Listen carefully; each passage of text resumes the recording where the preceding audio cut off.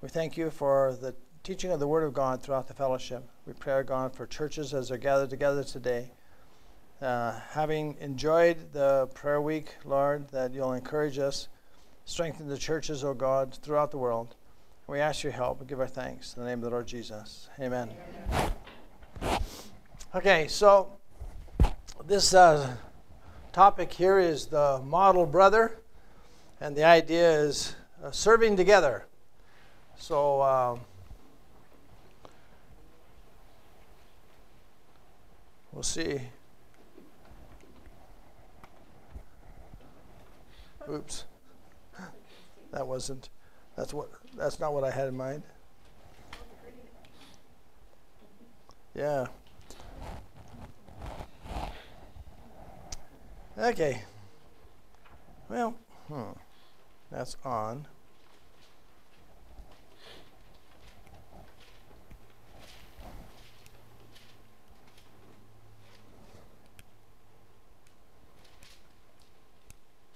It's one of the problems when you use these things. If you leave the battery on for a couple of months or a month, it was the last time I spoke of it. The battery's dead. What kind of battery? Oh, it won't matter. I'll just use this. I can use this, yeah. No, we're good. All right, 1 Thessalonians chapter 3 is where we're going to read today. That's the book we've been in. And I saw this graphic there. I thought it was interesting because you're going to see one of the themes of 1 Thessalonians is chapter 3 is they talk about faith and the importance of faith. And I just happened to run across this on the internet, forwarding all issues to heaven. And when we walk by faith, we're not to walk by sight. We're to walk in our confidence that the Lord is aware and knows and will care for us. And so forwarding all things or all issues to heaven. So reading is chapter 3. I'm reading from the New American Standard Version, chapter 3 and verse 1. Therefore, when we could endure it no longer, we thought it best to be left behind at Athens alone. And we sent Timothy, our brother, and God's fellow worker in the gospel of Christ, to strengthen and encourage you as to your faith, so that no one would be disturbed by these afflictions. For you yourselves know that we have been destined for this. For indeed, when we were with you, we kept telling you in advance that we were going to suffer affliction, and so it came to pass, as you know. For this reason, when I could endure it no longer, I also sent to find out about your faith, for fear that the tempter might have tempted you, and our labor would have been in vain. But now that Timothy has come to us from you, and has brought us good news of your faith and love, and that you always think kindly of us, longing to see us just as we also long to see you.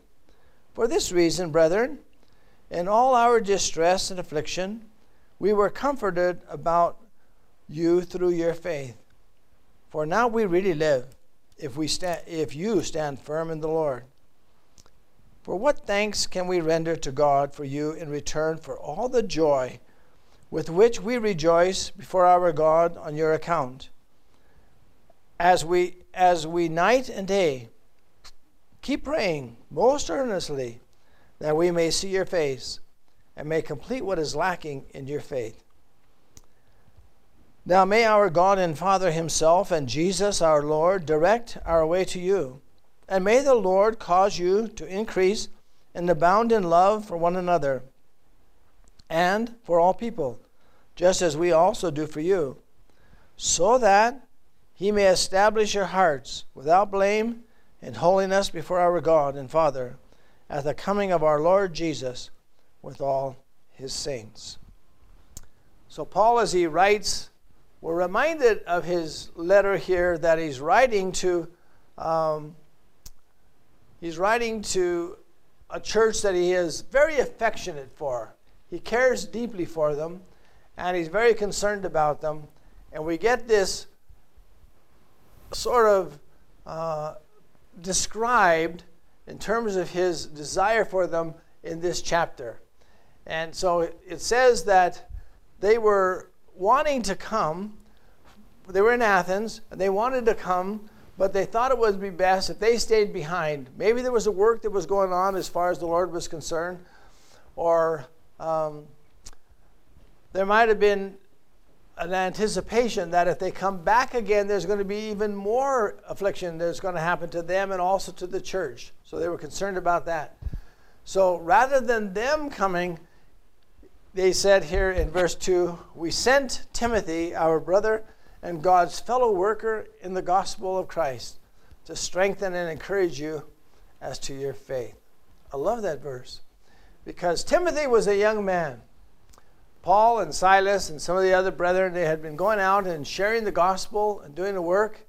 And here's this young man, Timothy. He had been taught by his mom and his grandmother, and he had an appreciation for the gospel of the Lord Jesus Christ. And because of that passion and that concern that he had for the Lord, he wanted to serve the Lord. And so you get this title here, our brother and God's fellow worker. This beautiful thought that when you're involved with the things of the Lord, you're God's fellow worker. That's pretty special. And you get to be a servant of the Lord Jesus. And that's what Timothy was as he went out and spread the gospel and shared. And there was a purpose for him, for his coming. And that was to strengthen and encourage them as to their faith. So he wanted to make sure that they, as believers, were getting stronger in the Lord. And that should be the purpose when we think of ourselves as maturing in Christ. He writes to the Corinthians, and he says to them that you're just babes. You're just babes. But he wanted them to long for that, not just the spiritual milk, but he wanted to be able to go and appreciate the richer things of Christ. So that's what he's thinking here as he prays for and cares for them. So there was a need for encouragement. So let's take a look here at a few things that would have come into consideration here in terms of their need for encouragement. One is that they were a relatively new church. They were a lot of new believers. Now remember, when we looked at that first chapter of 1 Thessalonians, it talks to them about how they were turning from idols to the living God, and they were imitating other churches. And so they were relatively new. They're just learning these things. You and I, as if we've grown up in the things of the Lord, it becomes second nature to us. We're comfortable with it. But if you think about it, when the Apostle Paul and others went out in their missionary work, they're sharing about the person of the Lord Jesus Christ, and somebody, if they believe that the Lord Jesus Christ came and died for them and got saved, then there's this challenge of being taught, of learning. Well, there's a big difference between a mature disciple and a new disciple. There's got to be a learning process involved. So they were new believers. It was a new church, so there was a lot of learning. And then Paul had been able to stay with them for only a short period of time. You think about, remember, in chapter 1, it talked about he was there for 3 weekends. So that basically a month is all the time that he had to spend with them. And those of us who know, we've enjoyed the company of a Lord servant for a month, and you get the benefit of their teaching, you get the benefit of that, but that's a pretty short period of time. So Paul was concerned about that. They had known persecution as Paul had to leave quickly. So Paul was persecuted, and they had to leave town. And because of that, they had known persecution, and they had known opposition. So the early church there in Thessalonica, they would have, yes, turned away from idols. But that doesn't mean the whole community turned away from idols. It means that they turned away from idols. So there's a whole lot of people who still are holding on to those other things and would not have liked them, because they would have assumed that what they believed would have been in opposition to their religion and their belief. So the early church in Thessalonica would have faced the opposition of unbelievers and idol worshipers. And some were disturbed by seeing the afflictions towards believers. So when they saw what happened to Paul, what do you think about this? If you're thinking about serving the living God, and now you see the persecution coming, and this person who you valued and cared for, now they're getting beat up and they're getting persecuted, it's going to kind of rattle your cage a little bit. It's going to make you wonder, like, wow, what's going on here? So they would have been disturbed, and that's what the scripture uses, that word, disturbed by seeing the affliction that was towards the believers. And then lastly, some were unsure of the purposes of God. So as they thought about what they had been brought into, they thought about the persecution. They saw this leader, this person who was the teacher, have to be taken away. They would have wondered about God's purposes. Well, how is God in all this? Look at the kind of mess. So Paul was worried about their thinking and about the concern that they had as they wrote. And yet, this is what he writes to them in verse 4. For indeed, when we were with you, we kept telling you in advance that we were going to suffer affliction, and so it came to pass, as you know. So he takes them back and reminds them, now, when we were with you, what did we tell you? We told you that we were going. So there must have been a word that came out of Thessalonica to Paul down in Athens saying, the Thessalonians they're really wondering about all this affliction. They're wondering about what happened, etc. So Paul's anxious for them. That's why he sends Timothy back. We got to make sure that we send back this message. And so in this letter, he writes, and I think this is really interesting to me, because this verse seems to be this personal insight and personal care that Paul has for this particular church. Because he's writing to them and saying, now look, when we were with you, we kept telling you in advance that that's what was going to happen, that we were going to suffer affliction. And sure enough, it came to pass. And so you know what happened. So don't be upset about it. Don't be disturbed about it. It's one of the things that we knew was going to happen.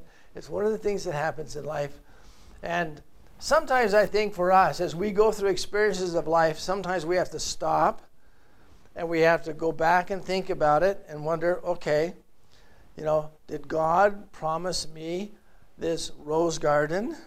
Did God promise me this journey without a bump in the road? And then we finally say, no, that's not the case. We live in a fallen world. We live in a world with sin. We live in a world with difficulties. What he has challenged us to do is, how are we going to overcome that? And how are we going to deal with it? What's our attitude going to be as we go through life? Because he tells us in advance. The Lord Jesus tells us in advance, if the world hated me, it'll hate you. Don't be surprised. Don't be surprised. So as believers, we're going to face rejection. We're going to face people that just don't get it and don't understand it and don't believe it. So this is really what they received back in Athens was the first report card. The first report card from the church in Thessalonica. And the report card was good news that their faith was strong. So Timothy, he goes there, he gets the message, and now he takes it back, and then the letter comes back again through Timothy to the church. And so he has this report card as to how they're doing. And report cards can be very stressful. Tina is going to go through a test tomorrow. And she has to go through and answer lots of questions. And sometimes when I think of some of the questions, she's going for her citizenship. So that's pretty exciting. And when I think of some of those questions, I was telling her that there's probably a lot of us Americans who live here. If we were asked those questions, There's and the slightest idea, especially when she started talking about, when we talk about the kinds of government we have or whatever, we all know those answers, but we're talking about sort of like who was president or something during the Second World War or whatever. It's like, whoa, got to think about these things. So, yeah. So there's lots of questions that can come up. Well, when the report card comes back, it's always good to see how you're doing. We would always want to see how our kids were doing. I think we're really challenged today in society. I'm a little concerned about it, actually. Back when we were younger, we would have a report card. And the report card was A, B, C, D, F, right? If you didn't do good, if you were really bad and you didn't know anything, you got an F. Mm-hmm. Now today, they want to do away with F's because that could hurt somebody's feelings. Oh, and so you have this movement away which says, well, we just kind of need to see if you're a participant. I don't know if you've seen that trophy. I don't know if you've seen that commercial on the TV. I laugh at it every time. But this soccer team, the little kids, they won this tournament. They won the tournament. They were champions. And they got a trophy just like everybody else that said participant. Because they didn't want to say, this team is first. They're the champions, and these guys are in second place. Oh, no, they're just a participant. That's an unhealthy situation for us. There are issues about evaluation that we need to be honest about. And in this particular case, it was good news. Their faith was strong. Their love was being shown. And it was being shown to one another. So there was a church that had affection and love for each other. And that was a good statement. They thought of the apostles in a kindly way. Now we might say, well, we would just take that for granted. If we think about a Lord's servant, next week we'll have Phil Brennan with us. Well, we think of Phil Brennan in a very kindly way. Well, we think of Lord's servants in a kindly way. But back then, there were some challenges. And when Paul would come and bring a message which would lay down the law about some things, there were some who would oppose him. And Paul says, I'm coming to you and opposing this person face to face because I want to bring the truth. I want to bring the word of God. So he was appreciative of the fact that those in Thessalonica, they thought of the apostles in a kind way. And they were looking forward to seeing them. They were anxious to see the apostles. And of course, Paul says, you're anxious to see us, and we're really anxious to see you. We want to see you face to face. But there were some challenges in that. And therefore, it says Paul was comforted by their faith. So as he went through and laid out these issues and listened to the report that came back from Timothy, he was really encouraged as he thought about the saints there. And when we hear about other churches and how they're doing, we're encouraged by that too. And that's a blessing. And so we should be thankful for good reports. And we should be thankful when people leave here and take a good report. Because it's an encouraging thing. And we know that we've had brethren who have come here and enjoyed their time, and they've gone back to Ontario, and they said that we just loved our time in Colorado. And we asked ourselves, well, why is that the case? Because you guys are the ones who have shown love to others. And when you show love to others, it's meaningful. It has an impact. And it encouraged us. And so Paul then was comforted by their faith. And then you get this phrase, this is verse 8 of this chapter 3. And now we really live if you stand firm in the Lord. I wondered what that really meant, and I went to commentators to kind of look to see what that was. And it was difficult to find. You see the word really, it's italicized. It's italicized in the New American Standard, which what it means is that it's not really there. Yeah, excuse the pun. Really is not really there. So it says, now, for now we live if you stand firm in the Lord. Well, when you go and you look at the word live, there's a variety of definitions for live and how it's used. It's the word zao, Z-A-O in the Greek. And if you go to Strong's, it tells you on that particular verse that the thought behind that word live is the enjoyment of physical life. So Paul is down in Athens. He's concerned about what's going on with the church in Thessalonica. And as he thinks about the various churches, and he thinks about how they're standing firm in the Lord, that causes them to just enjoy physical life. They're just happy about it. They're not upset. They're not worried. They're not overwhelmed. They're just really delighted. And so that is the thought for now we really live. We can actually live it up because you're enjoying the things of the Lord. And that's how we should be. As we think about each other, we should really live. Enjoy life and the things that God has given to us. And so that's what they was doing. So then you get laid out here this prayer, and there's an aspect of thanksgiving and prayer here as far as the apostles are concerned. And he goes through, and these are some of the things that are listed. He gives thanks for their faithfulness. Paul was afraid when he sent back somebody to the Thessalonica church, are they still holding on to their faith? Are they still back there doing the things that we want them to do? And so he was thankful that they were faithful. And give thanks for the joy they bring. So they bring in their assembly joy. Joy to the apostles and joy to others. And they're thankful that they could rejoice. Rather than looking at the situation and thinking, wow, that's terrible. Now, we all know how sad that is when we think of an assembly closing down.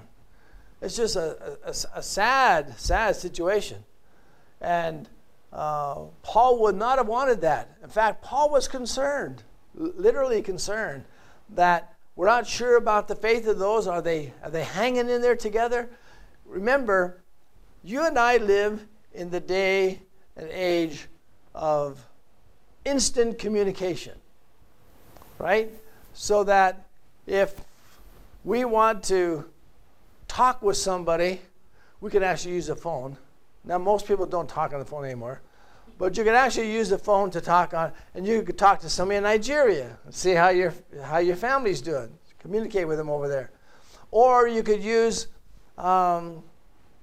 instant messenger, or you could use the phones to do Skype back and forth, and you could look at each other and see each other, and it's instantaneous. Well, when you're down in Athens during these days, and the church is up in Thessalonica, you're not getting much communication back and forth. And so it's taking a long time. So when we read these letters, for us, it's this letter, and we think of it sort of in the sense of our own thinking of instantaneous kind of communication, but that's not the case. It would have taken a while. So that's why they're really thankful that they can rejoice that the church is there and they're carrying on. And then he says, we are praying. And we're praying for you day and night. That is a tremendous statement of commitment, praying for somebody day and night.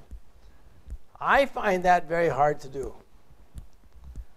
To be so committed for somebody to pray for them day and night. And to make that kind of commitment would not be an easy thing to do. And then he says, praying that they might see them face to face. That was one of the challenges that Paul had. He wanted to actually go to Thessalonica, and he wanted to see them face to face. He wanted to have this personal experience. That's why it's very clear here that he really enjoyed the Thessalonian church. And then he said, praying that they might complete that which was lacking in the Thessalonians' faith. Now, this statement is really quite interesting. Hard to understand in some ways. Praying that they might complete that which was lacking in the Thessalonians' faith. So Paul wants to complete something. So I've thought about this quite a bit, trying to figure out, what is that? What was lacking in their faith? He wrote to them, and he said that he was thankful that they were faithful. He was thankful that they were showing love one another, etc. So what was lacking in their faith? Well, I think there's two possibilities. And maybe you can share with me what you think. Two possibilities. And the first one is their understanding of the Lord's coming. Now, if you go into Bible commentaries and look into this, quite often you're going to find this is the thing that they'll point out, at least the commentaries that I saw. And that is that there was a lack of understanding of the Lord's coming. We had a thought of that this morning. Francis brought us the thought of the Lord's coming. And you get two aspects of the Lord's coming in the book of 1 Thessalonians. You get it in chapter 4, which we're going to get to eventually, and also you get it in chapter 5. But you get two different kinds of terminologies in those. And also, so you get this scripture in verse 13, which says, at the coming of the Lord Jesus with all his saints. That's what you get in verse 13.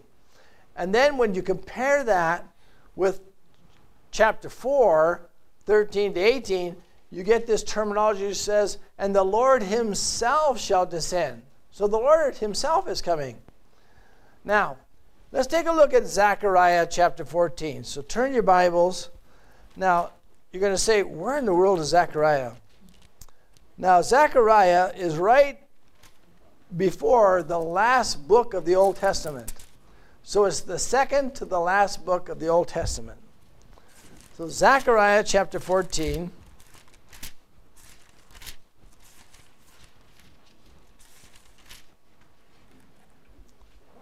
And we'll just read the first 9 verses.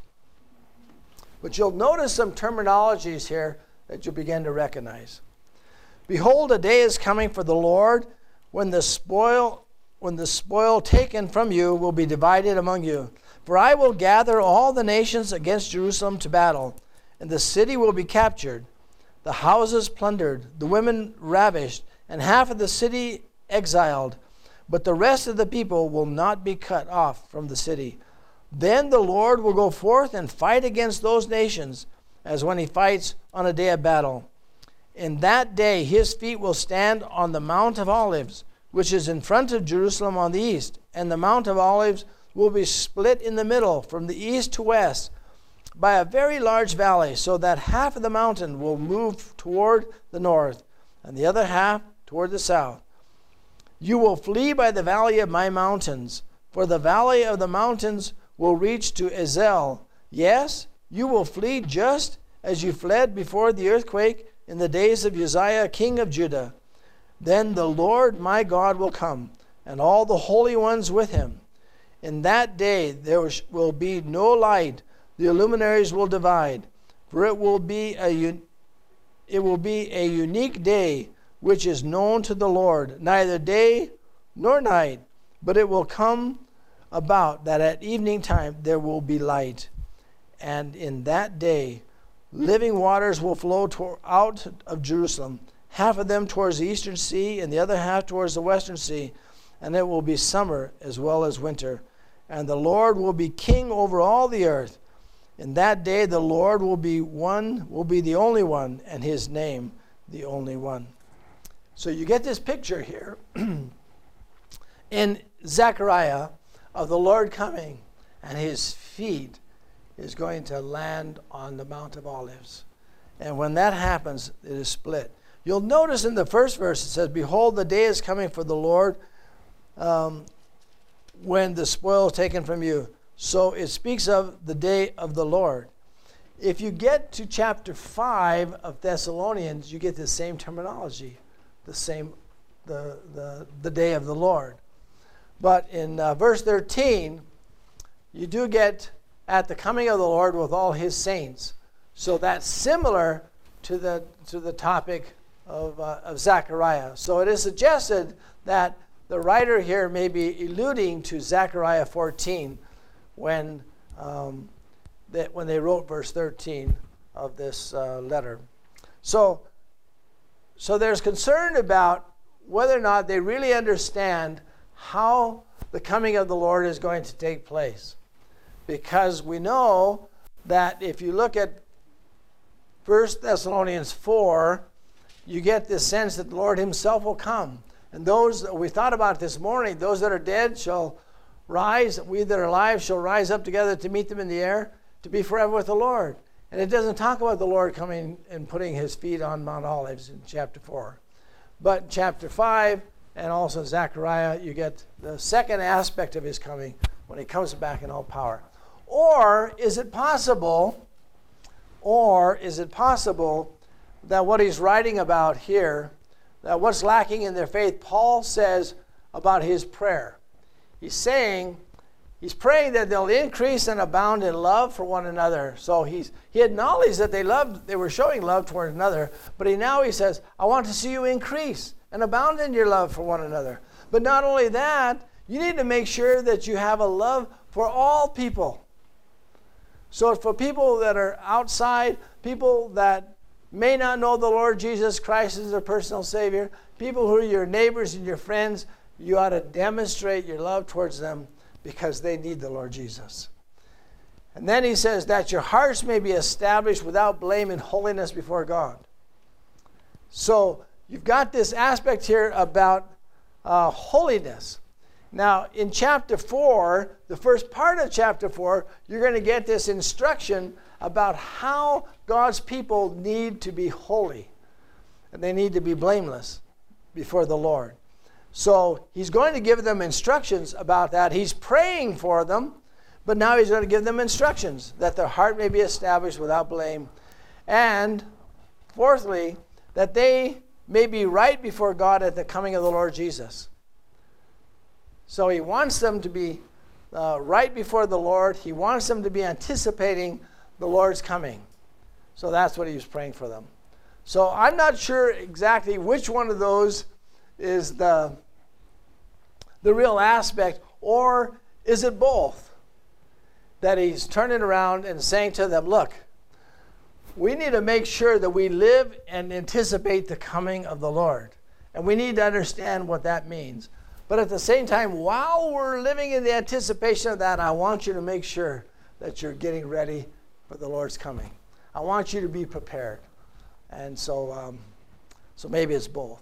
It'll be interesting to hear if anybody has idea on that. So I put this little graphic together, participating as God's fellow worker.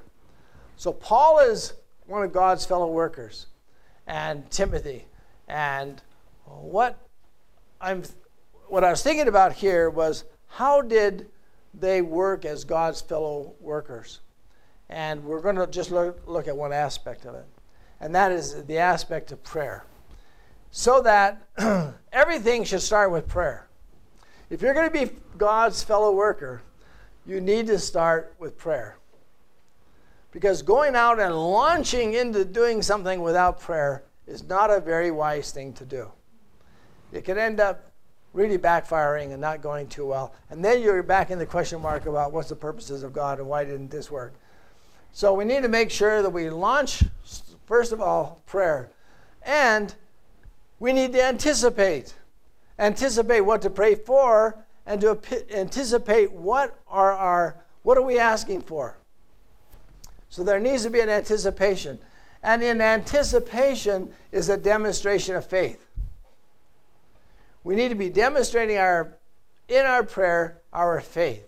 So we need to be anticipating as we come to the Lord in prayer. And then we're caused to wait and to watch. Waiting on the Lord in prayer is a very important thing. Because our timing and God's timing may be different. And we have to be careful that we may be burdened about something, truly. We may be anticipating that this is what God has laid upon our heart, but we may have to wait on the Lord to get an answer. And at the same time, we ought to be watching, because God does answer. And when he answers us, we ought to be thrilled at what he has to say. And therefore, we need to make sure that in everything we give thanks. So when we come into prayer, we always give thanks. And whether or not we've had this fulfilled or that fulfilled, whatever it is, we need to give thanks, and it draws us back into prayer again. So we spend time in prayer. So, in order to be God's fellow worker, we need to be a willing servant. If you're not a willing servant, then there's not much benefit to that. Being a willing servant, as far as God is concerned, is really vital, isn't it? When we get to say to the Lord out of a free heart, "Yes, Lord, I want to serve you." That's what he wants from us. He wants a willing servant. If you're a king, I was thinking, I don't know if you noticed this when you were reading through, I think, the book of Kings. When the Queen of Sheba came up to see Solomon, and she came up to see his grand building and the temple and all the rest of that, one of the things she said was, "I've now come and I get to see your servants." And I get to see, it was basically the attitude of your servants, how they're delighted to serve you. That was powerful to her. Now, the reason being is because, and you'll know this if you work in an office or if you happen to be a boss, you'll know this a lot. If you have somebody who comes and they're a willing employee, and they say, "Hey, Don, I wonder if we could do such and such, would that be all right? Could we try this out and see what it works?" That kind of attitude is just refreshing. Instead of walking into the person saying, "Okay, here's what I want you to do." "Oh, well, when do you want that done? Because I got this to do over here, and I got this. So when do you want that done?" That's not the kind of attitude you want. But that's what happens a lot in the workplace. That's why I say, when the Lord looks at us and he sees a willing servant, it's a delight to the Lord. It's a delight to him. And that's what he wants us to be like. Then we must be a listening servant, because that's how we learn. We listen. We listen to the Lord through his word, and we listen to each other and the needs that we might have. And in the process of the willingness and the process of listening, it drives us to prayer. Things that we should do. We need to be a loving servant, because without love, you're just a clanging brass. So we need to be a loving servant, because that is the foundation of what drives our motivation and all that we do. And that results in an effective servant. If you want to be an effective servant, you just turn your will over to the Lord. You spend time listening to him and to the needs of others. And if you genuinely love as the Lord has asked us to love, there's going to be an effective use of your servanthood. So, anyway, so those are a few thoughts that I had from chapter 3. I think that the church in Thessalonica would have been thrilled to have gotten this letter of such an intimate, caring way that Paul had for them. And for us, it's good instruction. Good instruction for us to take a look and say, well, what's the report card on my life? How's it going to look? And hopefully there'll be moments of good news. So we'll just give thanks for our study together and ask the Lord's blessing. Our Father, we give our thanks. We appreciate our time together today. We thank you very much for Paul's letter. There's such instruction in it. Help us, our God, to just humble our own minds and hearts and to appreciate what was said and what was written. We ask that you'll guide us and direct us, that we might appreciate the Lord Jesus more and more, that we might become an effective servant, one, our God, who loves the Lord Jesus. And so we ask for your help, Lord. It's not easy. We're all busy. We have lots going on. But we ask for your encouragement, Lord, just to honor you. So we give our thanks and ask your blessing in the name of your Son, the Lord Jesus. Amen.